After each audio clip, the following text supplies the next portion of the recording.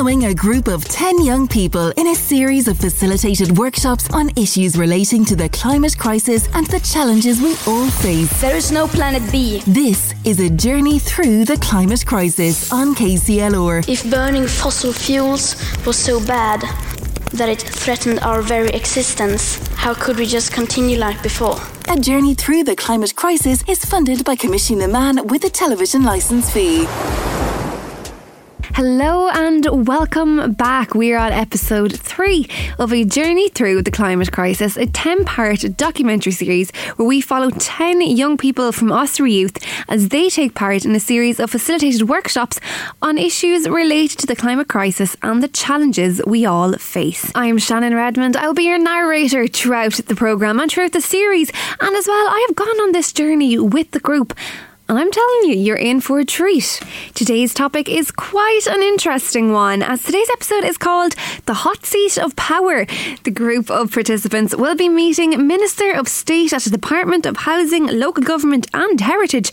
That's quite the mouthful, but a very important job nonetheless. It is Minister Malcolm Noonan. They will be meeting with him shortly as they have quite a few questions for him on how we run our country and the things that we do to help climate change in Ireland. But before we delve into that, we are going to take a look at last week's homework. So welcome back everyone. Before we move on to the later part of the episode where we'll have Minister Malcolm Noonan here, we might just look at the homework that we did over the last week, and that was where you agreed to find 3 people in your lives who will commit to changing their behaviours by adopting 3 of the easy behaviour changes that we all identified that might actually help to combat climate change. So we might start with Adam. Are you happy to share your homework, Adam? Yeah. Great. So I asked 3 people what they would do, and I told them they should turn off lights, electricity, and turn off the tap when they're brushing their teeth, and to wear your clothes once and not wash them again. So with the laundry, to not wash your clothes once and then wash them again. Great. And how did these people get on over the week? Did they find it difficult to change or easy? They found a few things difficult because they wanted to wash their clothes to make sure they were clean and not sweaty and all that. Okay. And for electricity, they found it alright, and brushing their teeth, they found it alright. So do you think that maybe it might be a habit that people just throw the clothes into the laundry basket after wearing them once and then into the washing machine? I would say yes, because they probably think they're dusty or have something on them and they just want to put them in the washing, have fresh clothes or clean clothes. Thanks, Adam. Matthew, how about yourself? How did you get on? Well, the 3 things I asked 3 people to do were to stop wasting electricity, mostly to stop leaving the lights on, to stop wasting water, so have shorter showers, and to recycle a bit more properly. Because recycling, probably due to the fact that it's such a complicated thing at present, is usually not done properly in Ireland. So I wanted to get them to do that. And yeah, they've been making a good bit of progress. The odd light is sometimes left on in the odd room every now and again, but it's going all right. And we recently figured out, I myself figured this out as well, that you're not meant to crush cans to recycle them. You're actually meant to leave them as they are when you buy them. You just need to wash them out and then leave them to dry, and then you recycle them. So the more you know. So out of the 3 behaviours, Matthew, which would you think that people struggled the most with? I'd say probably either the water one or the lights one. Because once you learn how to recycle properly, you would recycle properly. It's just when it comes to electricity and when it comes to using water, that's a lot of habits that you need to break, and sometimes you just have to leave things on anyway, so it can be difficult. But, well, we'll get there. Yeah. Sounds like people made good progress over the week. Oh yes, definitely. Yeah. Great. So Nola and Mita can't be here with us today, but let's check in to see how they got on with their homework. So in my house we changed normal washing liquid to bio washing liquid, and we saw that it's basically the same, but it's better for the environment. Then also we've adapted to turn off the lights every time we go out of the room, and I think it's helping with the electricity bill. And also when we have a shower, the few minutes while the water is getting hot, we put a bucket of water and collect the cold water, and then we just use it for mopping the floor. Okay, so for my 3 behavioural changes that I adapted at home was first to just implement LED lights around the house. We already have LED lights in most rooms, but just to swap out the bulbs because they're more energy efficient and to save energy.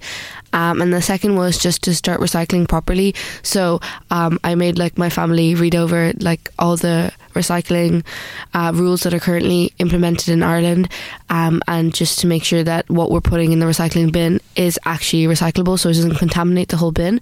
And the third thing was just we tried to use our car less and use public transportation more. So just we live in town, so if we're going to town, just walk or cycle or take the bus over. And we did get a hybrid car as well, so yeah, that was a plus. Chezzy and Sophia, you weren't here last week, but having listened to Matthew and Adam and the two girls, is there anything that you would like to add that you might think might be an easy behaviour to change?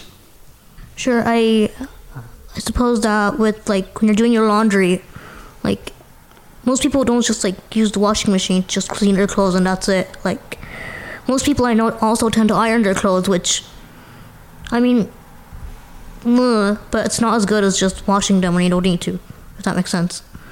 For clothes like pajamas, nobody is really going to see you in your pajamas, so why would you iron them? That kind of thing. Yeah, no, that's great, Chezzy. Any excuse I get not to have to do ironing, I'm going to run with that. Sophia, is there any behaviour that you can think of that might be easy to change? Yeah, the easy to change is we can turn off the lights when we're not at home, so the electricity will be not used. That's great. Thanks, Sophia. The group of young people are becoming very aware of their actions at home, and they are of course helping their families become that bit more environmentally aware by switching off the lights and not leaving those taps on. But there's been a knock on the door, and it is Minister Malcolm Noonan here to meet and potentially be grilled by the group from Ossory Youth. Question, tell me what you think about me. I bought my own diamonds in a... Hi everyone, this week we have a special guest with us to chat to all our young people from the group. We'd like to welcome Minister Malcolm Noonan, Minister for Heritage, who's going to be in the hot seat today answering lots of questions from our group members. You're very welcome, Minister. Thank you. So the young people from the group are going to put some questions to Minister Malcolm Noonan. Okay, first of all, hello, it's great to be with you all and to chat about climate and all of the work we're doing in government, and I'm looking forward to your questions. If it's okay, I might just explain a little bit about my own work in heritage and electoral reform. And so the electoral reform part of it is important, particularly from young people's perspective, because around the whole climate and biodiversity crisis, I think it's really important that young people have a voice and have a say, and I think that's why this type of programming is very important as well. So what I did over the last 3 years, and particularly when we brought the legislation forward, was to establish for the first time in Ireland an electoral commission. And the electoral commission will oversee all of our electoral events. It'll oversee referendums, such as what we had, the marriage equality referendum and the repeal referendum. Now the electoral commission will take over the work of that. And from how does this impact on young people? Well, a number of things. We're now in the process of modernising the electoral register. So for the first time, you'll be able to go to checktheregister.ie and register and pre-register as a 16 or 17-year-old to vote when you turn 18. That's important too, because what I want the Commission to do is to do a huge amount of work around promoting our electoral system, our politics, how it works, how our democracy works. And I've also tasked it with looking at the possibility of reducing the voting age to 16, and we're particularly looking at the Scottish experience where the voting age has been reduced for certain elections. It's also been done in other countries, and I want the Commission to be able to inform the Oireachtas, our TDs and senators, as to how and if it is feasible to reduce the voting age. I have a personal view on it. I would love to see it reduced. I think it would transform our electoral system. I think particularly for local elections, but also for general elections, it will change how candidates put themselves forward, what platforms they stand on, but also it will increase young people actually participating in our electoral system. So I'm looking forward to that piece of work. Quickly then I'll go on to the other parts of my portfolio. I'm also responsible for built and archaeological heritage, so all the castles and the Rock of Cashel, the Dunmore Caves, all of those places in County Kilkenny which are really important. They're national monuments, so I'm responsible for them, and I'm also responsible for built heritage policy, given that we're recording in a heritage building here as well. So we give lots of grants to support the restoration of buildings and restoring our town centres and all of the derelict buildings across the country. And then the biggest chunk of my work is in nature policy, so the natural heritage, which we call nature or biodiversity. So under my remit, I have responsibility for marine protected areas, and that is our objective, to try and achieve 30% marine protection around the Irish seas by 2030, and we're well on track on doing that. And when I say marine protection, what we're talking about is not just lines on maps where certain species are protected. We're ensuring that people and communities, and particularly fishers, have a say in how we protect our oceans, and that's a big piece of work. Then I'm responsible for our rivers, so we're going to do a new river basin management plan. I'm responsible for invasive species. I'm responsible for our National Parks and Wildlife Service, and something that has appeared so that's our 6 national parks and 78 nature reserves across the country under our Natura 2000 network. And what some people have been hearing about quite a lot over the last couple of weeks is something at European level called the Nature Restoration Regulation, which is attempting to bring in a massive piece of binding legislation from Europe, and not just a directive where countries can ignore it for years and take the fines. It'll actually be imposed if it is successfully brought in by the end of this year, and it will put a responsibility on every member state to restore our habitats, our rivers, our agricultural habitats, even urban habitats, just having good tree cover in urban centres, our coastal areas and our marine.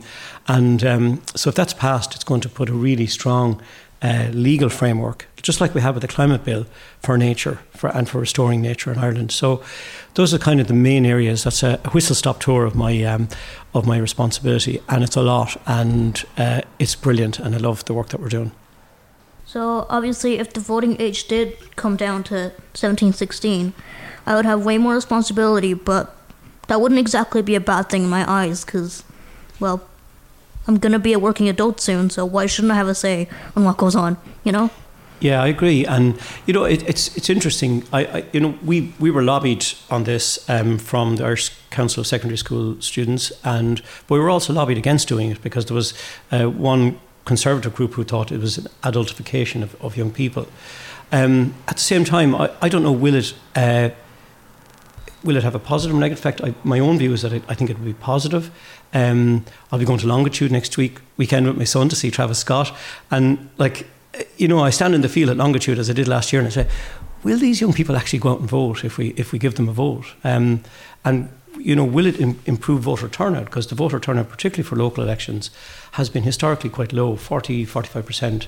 I think it was about 43% in Kilkenny. And it doesn't result in a huge turnover of elected members because most of the incumbents were returned. And they're all good councillors, they're all fantastic, but you do want to give young people a chance. And so it's a really big question for a country to grapple with as to whether it's the right thing to do. And I don't believe in tinkering with the system. I think we should make a really informed decision as an Oireachtas as if it's the right thing to do. And for you, as a potential young voter, I mean, even regardless if we don't reduce the voting age, you will be able to impartially look at political parties' manifestos or at individual candidates' manifestos. I think as critical thinkers, you'll be able to quiz candidates when they arrive in your doors. And I think that's really important. So aside of the voting age issue, I think it's really important that the Commission has the ability to go out and really promote our democratic system, how important it is, how robust it is, and how fragile it is. Because we see with disinformation, we see a lot of the online content, how it could be undone in a country, and next thing, a country just bolts off to the far right very quickly. And that to me is quite dangerous. I don't think it's going to happen here, but you can't be complacent. How would you protect the polar bears from the Antarctica when the water is defrosting? Yeah, we do have a role in that. In fact, we signed off, our Irish government, we were in Lisbon last year at a World Oceans Conference, and we signed off on a historic agreement of protection of a huge area of the North Atlantic for protection of the high seas there. So we are involved in international treaties as well. So as well as protecting the waters around the Irish economic area, we're also involved in big international agreements through things like the OSPAR Convention. And through that, we play a very strong role in trying to negotiate big international agreements. And last year then as well at the Montreal Kunming Declaration, the COP15 on biodiversity, we were part of the signatories to that as part of the European Union. So we play a very, very strong, Ireland, the Irish state and Irish government, because we're a maritime nation, we play a very strong role in international agreements that ultimately are around protecting species like polar bear, and then again trying to meet our climate targets.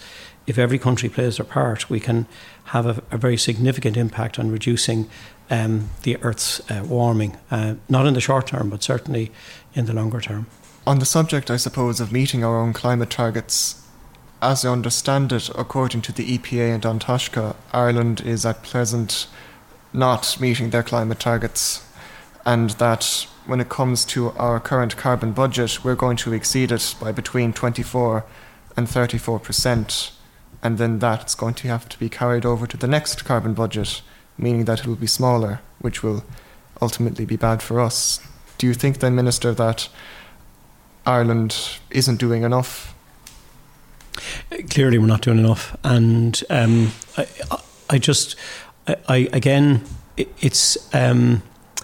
we have our situation is not unique, but we do have a situation where our population is increasing. I don't think we've managed to decouple our activity, our emissions, from our consumption as a people, and so okay, we've been through the COVID period where we thought emissions were going to go down really rapidly. They didn't, and now we've come out of it, and the country's in full tilt, full employment, almost I would say on the verge of overheating, and we as consumers are still consuming large quantities of stuff perhaps that we don't necessarily need. And perhaps, again, here's the controversial bit. I think it does require a certain responsibility on us as politicians to say that this isn't about incremental change, this is about actual radical, drastic change in all our lives in order to try and meet our targets for you young people to have a secure future on this planet.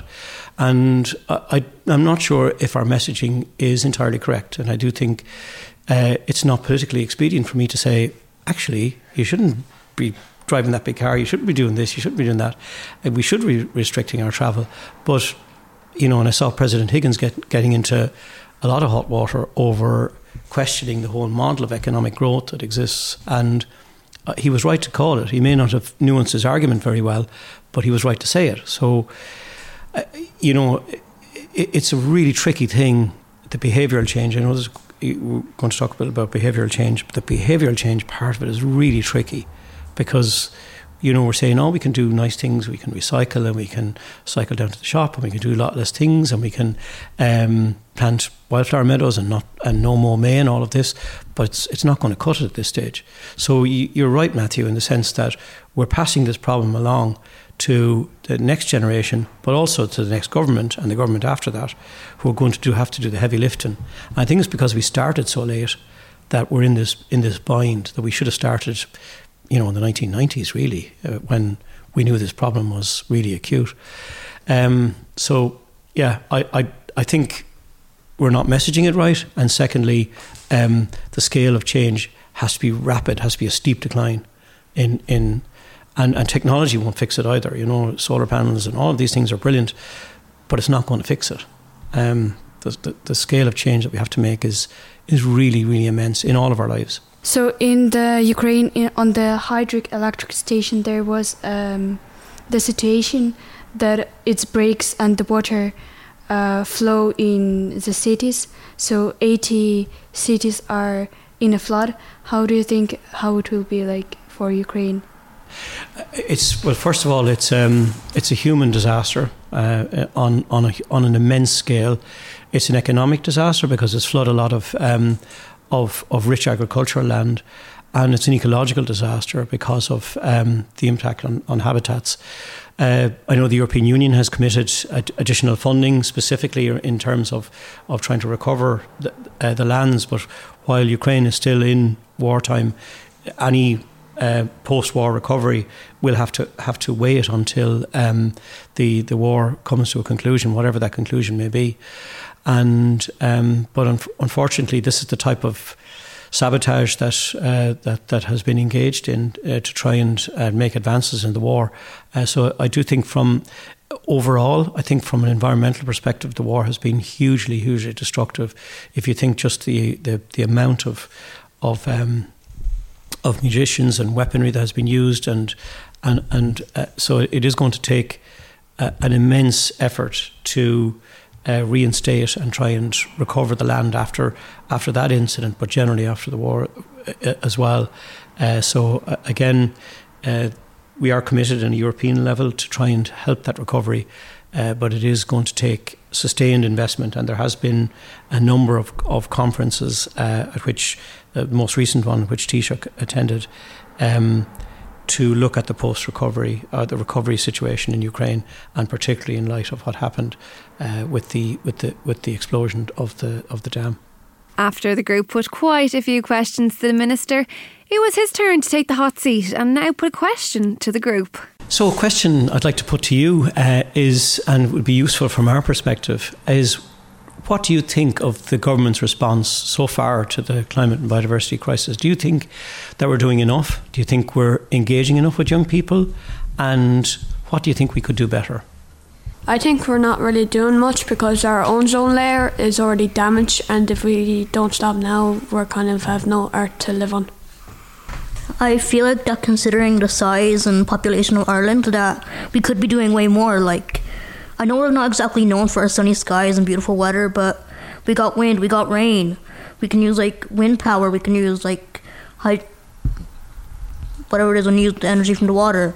Just slipped my mind, but we could be doing more, and I'm like, why aren't we, Although the current government is doing more than I think all other governments in history, I'd still say it isn't exactly enough to deal with the climate crisis, especially considering what was previously said about how we are currently overshooting our carbon budget. In addition to that, I think that at present the state is suffering from a case of having conflicting priorities, because an example of this, I suppose, is how we are legally committed to, the climate action plan and all of that.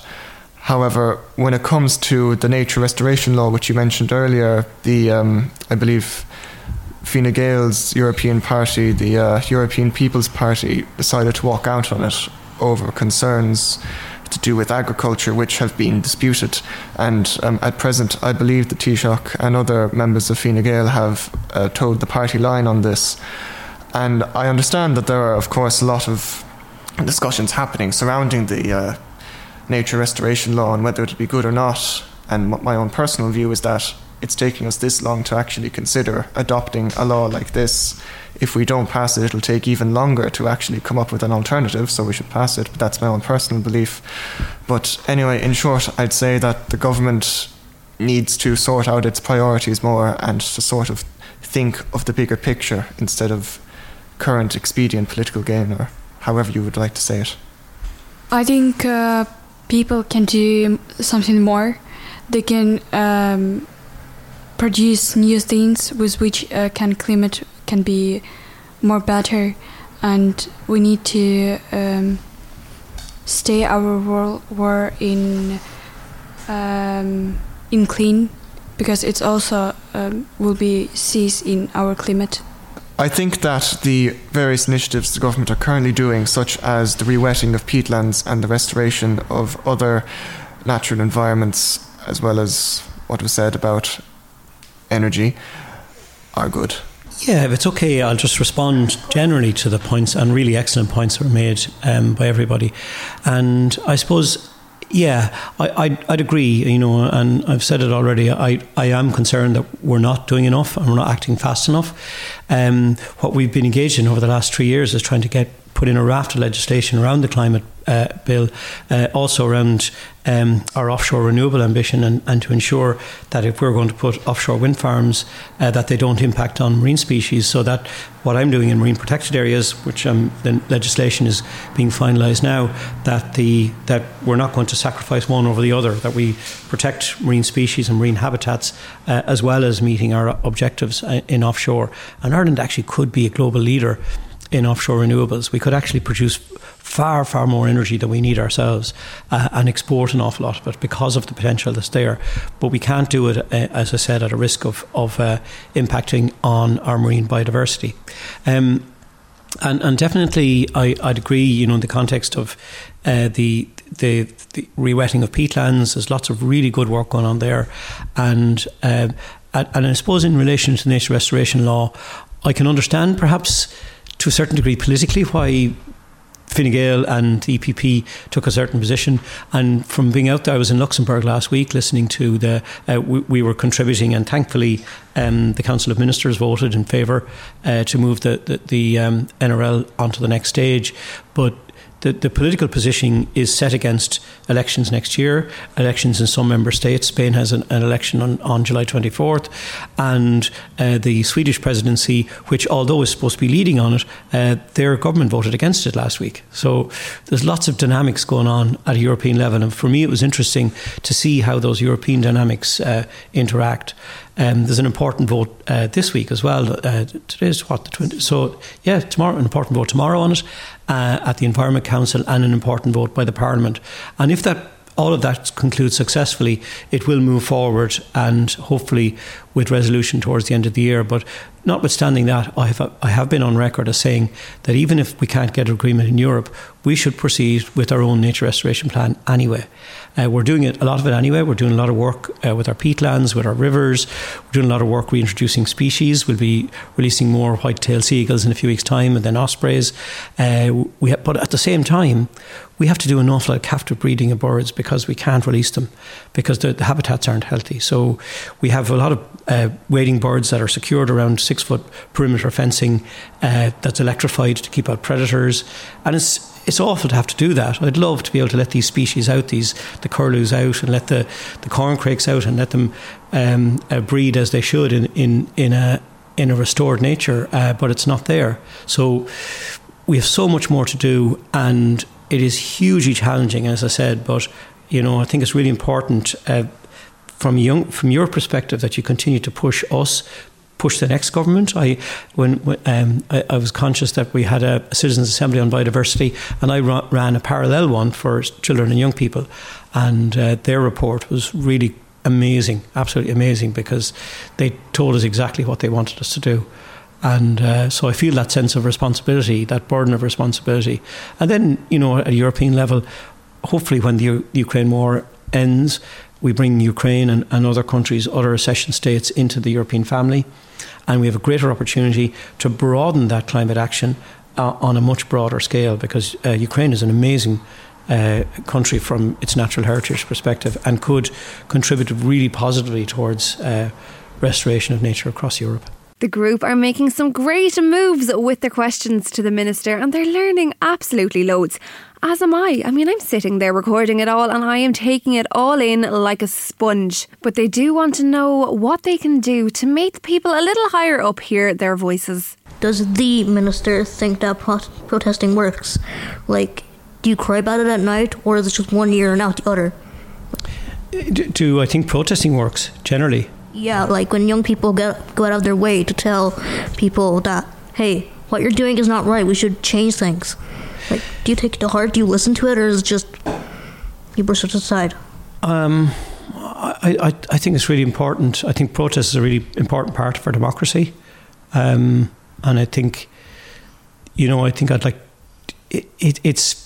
I love to see, particularly on the climate side of it, and to see it done in a really creative way that almost pokes fun at and I think that's the way that gets attention, not necessarily disruptive protests. So I don't know if that answers your question fully, but I those many nights I came out of Leinster House and you have to pull your hood up because you're afraid, because some of the protests, particularly during COVID, were very difficult. We were over voting in the convention centre, and there was one night when we had to vote on measures around restrictions, and thousands of people gathered, and there were shining laser lights up into the convention centre as we were all, how are we going to get out of here?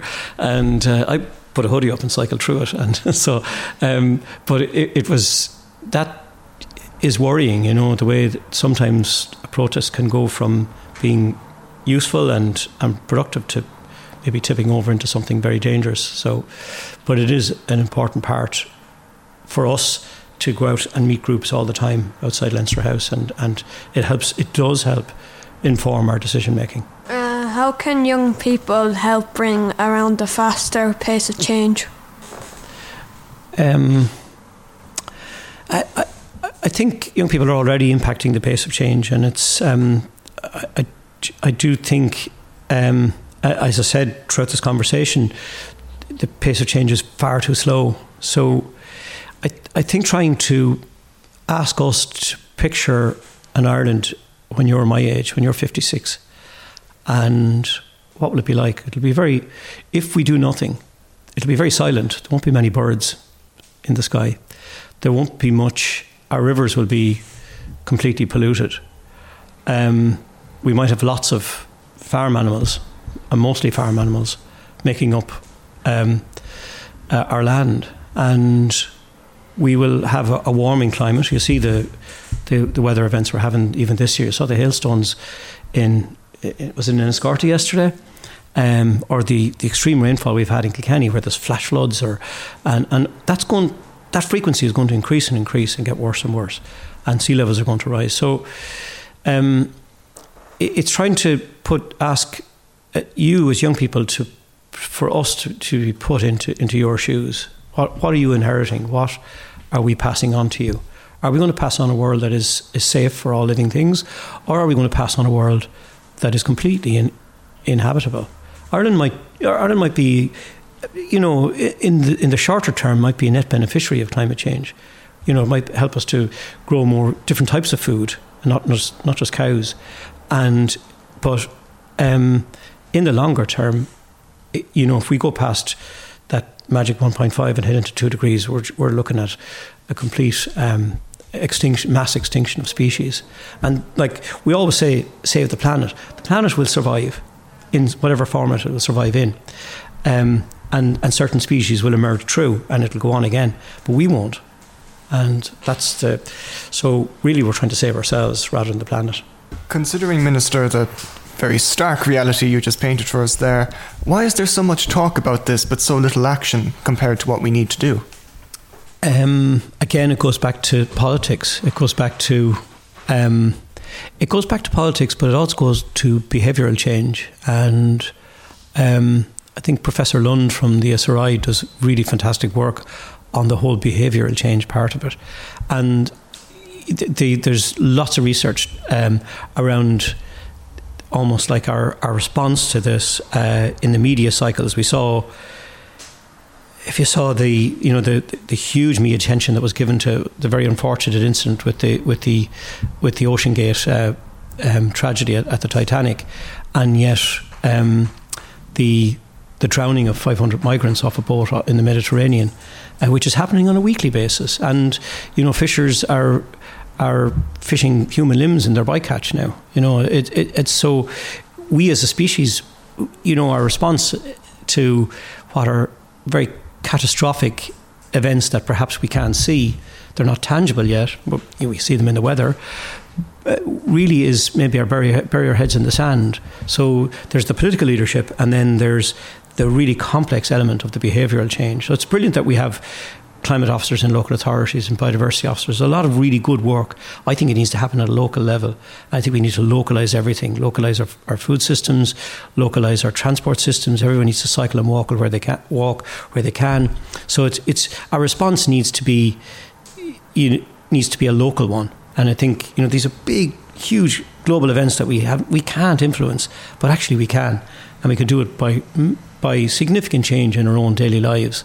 So I'd like to leave a message of hope out of what has been a kind of, and I do think there's hope, and I do think that we have the capacity as a species to adapt and to change in a positive way. And yeah, I think we will. So why progress is so slow? Progress is slow for many reasons. I think that the main reason is that we've had such a distance to travel. We've come from very little action for many, many decades, up to most recently, where we see the problem is so acute now we have to change really fast. So I think to do that, first of all, you need a legislative background, so the government has to bring in laws around climate, around nature, around circular economy, around transport, around our planning system. So that part takes a long time. I've learned that over the last 3 years. It can be painstakingly slow because you have to go to public consultation, then you have to laws have to be written, and then you have to go through the Dáil. So that element of it is quite slow. And then there's the slow pace of change generally. And yet, you look what's happened in the last couple of years. You see with the solar rooftops, there's a massive uptake on people going for solar panels.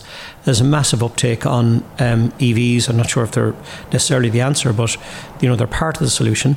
But there is a massive uptake. So I think as consumers, people respond positively, and we see the elimination of plastic waste. We see the lot of reduction in consumption of certain damaging, polluting materials. A lot of that has happened actually quite rapidly. So, in a relatively short period of time. So I do think we're moving in the right direction. We just need to move a lot faster. It's not just the participants that have a few questions for the Minister. Jacinta, the course coordinator from Ossory Youth, has a question to ask. Minister, from a youth worker perspective, you talk about how important it is to hear the voice of young people. I suppose, how can we do that better? Even from us as a youth organisations, from a school point of view, from yourselves through the government, how can we ingrain that? Is it important to even start? And I know you mentioned earlier that radical changes need to happen now, but for future generations, is it better to actually start from preschool age and ingrain this in people's mindset about how we need to actually do something from a climate point of view? But I suppose we're looking for tools and tips as to how to spread the word better with young people. Well, yes. I mean, yes, absolutely start at preschool level. I think you need lots more forest schools, outdoor preschools, to educate young people to be nature smart and we're going to need armies of conservation volunteers, of ecologists, of people, professionals who come through our education system who want to work on climate and nature. And 20 years ago, if you came out as a qualified ecologist out of UCC, there was no work. You might get a job as a biodiversity officer, or if they were employing biodiversity officers. Now we can't. National Parks and Wildlife Service, we're competing with lots of other agencies and private companies for staff. So I'd say absolutely this is where the future lies. I'm meeting Minister Harris this week to try and talk about that, to look at professions, but also apprenticeships and coming through as people who are going to work hands-on to restore nature. The bigger critical thing that I'm firmly of the view, having come from being outside the gates of Leinster House protesting, is that we need more young people to get out and protest and fight for change.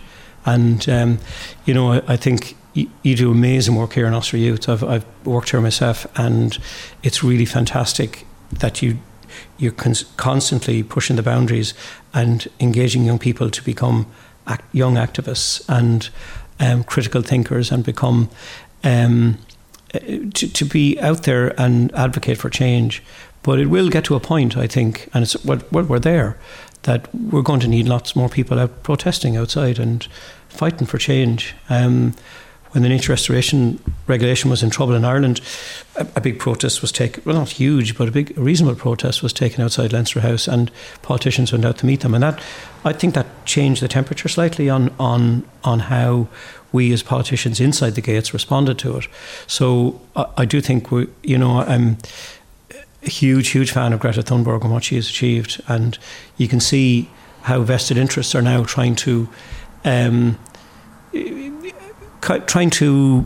infiltrate on her legacy or what she is doing, and or saying that it's not valid or it's not, and it is, and what she has done has just been immense, but it's still not enough.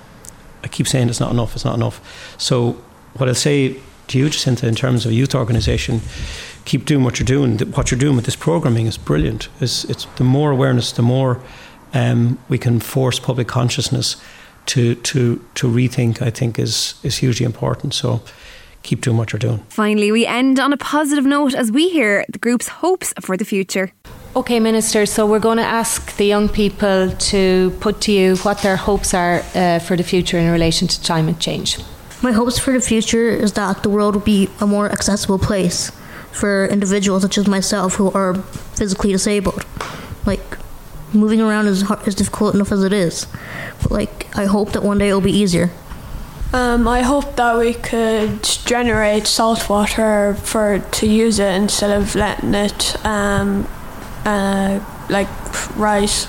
Generate a car that could generate salt water, because electric cars most people don't want to use because it takes a long time to charge. So why not generate with salt water? My hope is that we manage to stick to 1.5 degrees Celsius of average warming. My hope is that the world will be more cleaner and we will use more things that will be better for our world. It's so lovely and great to hear the hopes that the young people do have for the future in regards to climate change, all hoping it's going to get that bit better and we all take a bit more accountability for the things that we do that may harm the environment. I wanted to hear some more hopes for the future, so I asked some of the others from E03 Youth. I would hope that the government and people in charge of our country would start to do more for the environment. At the moment they're kind of leaving it all sort of up in the air, and I hope it'll be more of a focus for their funds and their attention. I hope that we can switch to cleaner energy sources sooner, so then we aren't producing as much carbon dioxide and other greenhouse gases as we currently are. I hope for the future of climate change that we'll be able to hopefully stop it and change it. And if we can't stop it or change it, I hope that we'll be able to at least prevent it a couple of years.